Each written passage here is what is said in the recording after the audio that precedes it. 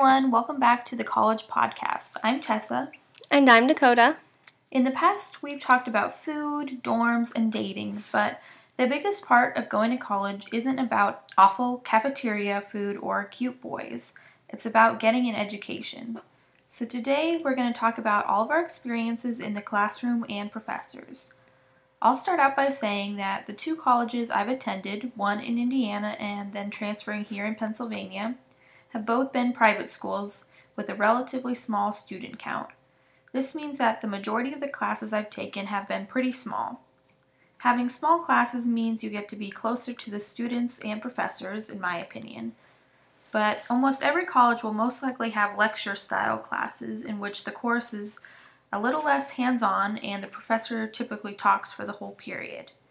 I like these classes too because it's a time to really sit back and soak up the information without any pointed attention on me as a shy student.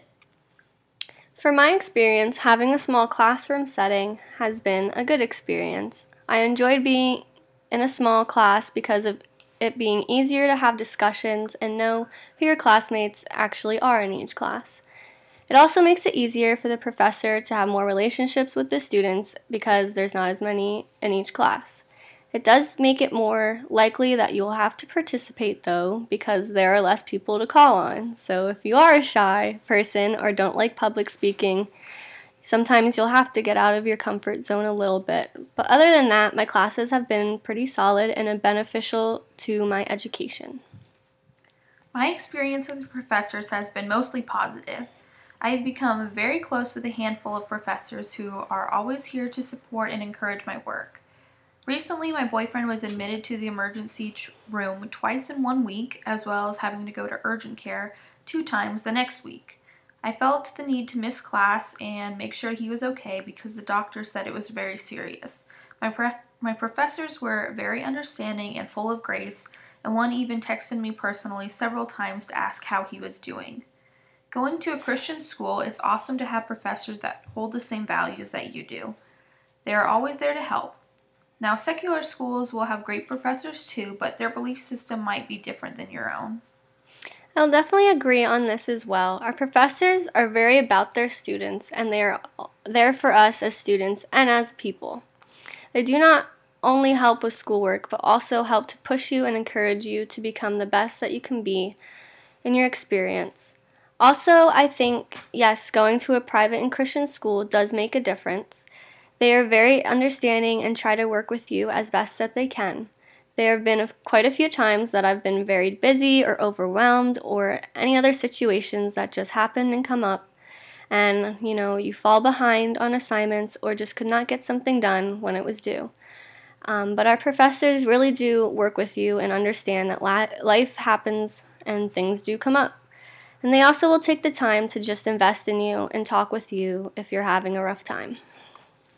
My final tip for classes are to be personal when taking notes.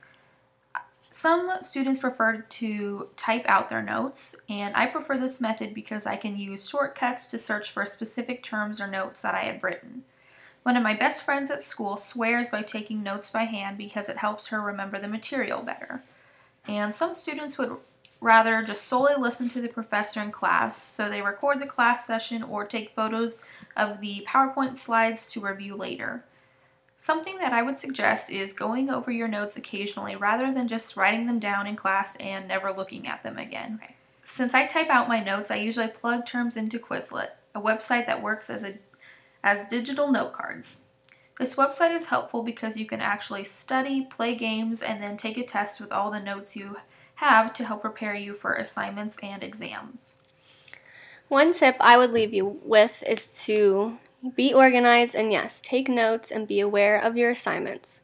One thing that has really helped me in the classroom and keep track of all of my notes and any instructions for each class was an application on the computer through Microsoft Word called OneNote. This is a place where you can create different folders and notebooks and then create different headings inside of those folders. For example, I have one made for each of my classes, and then whatever class that I am, I can just click on that and make a new section for whatever is being discussed for that day. So I can easily access each chapter's notes for whatever class that I'm looking at.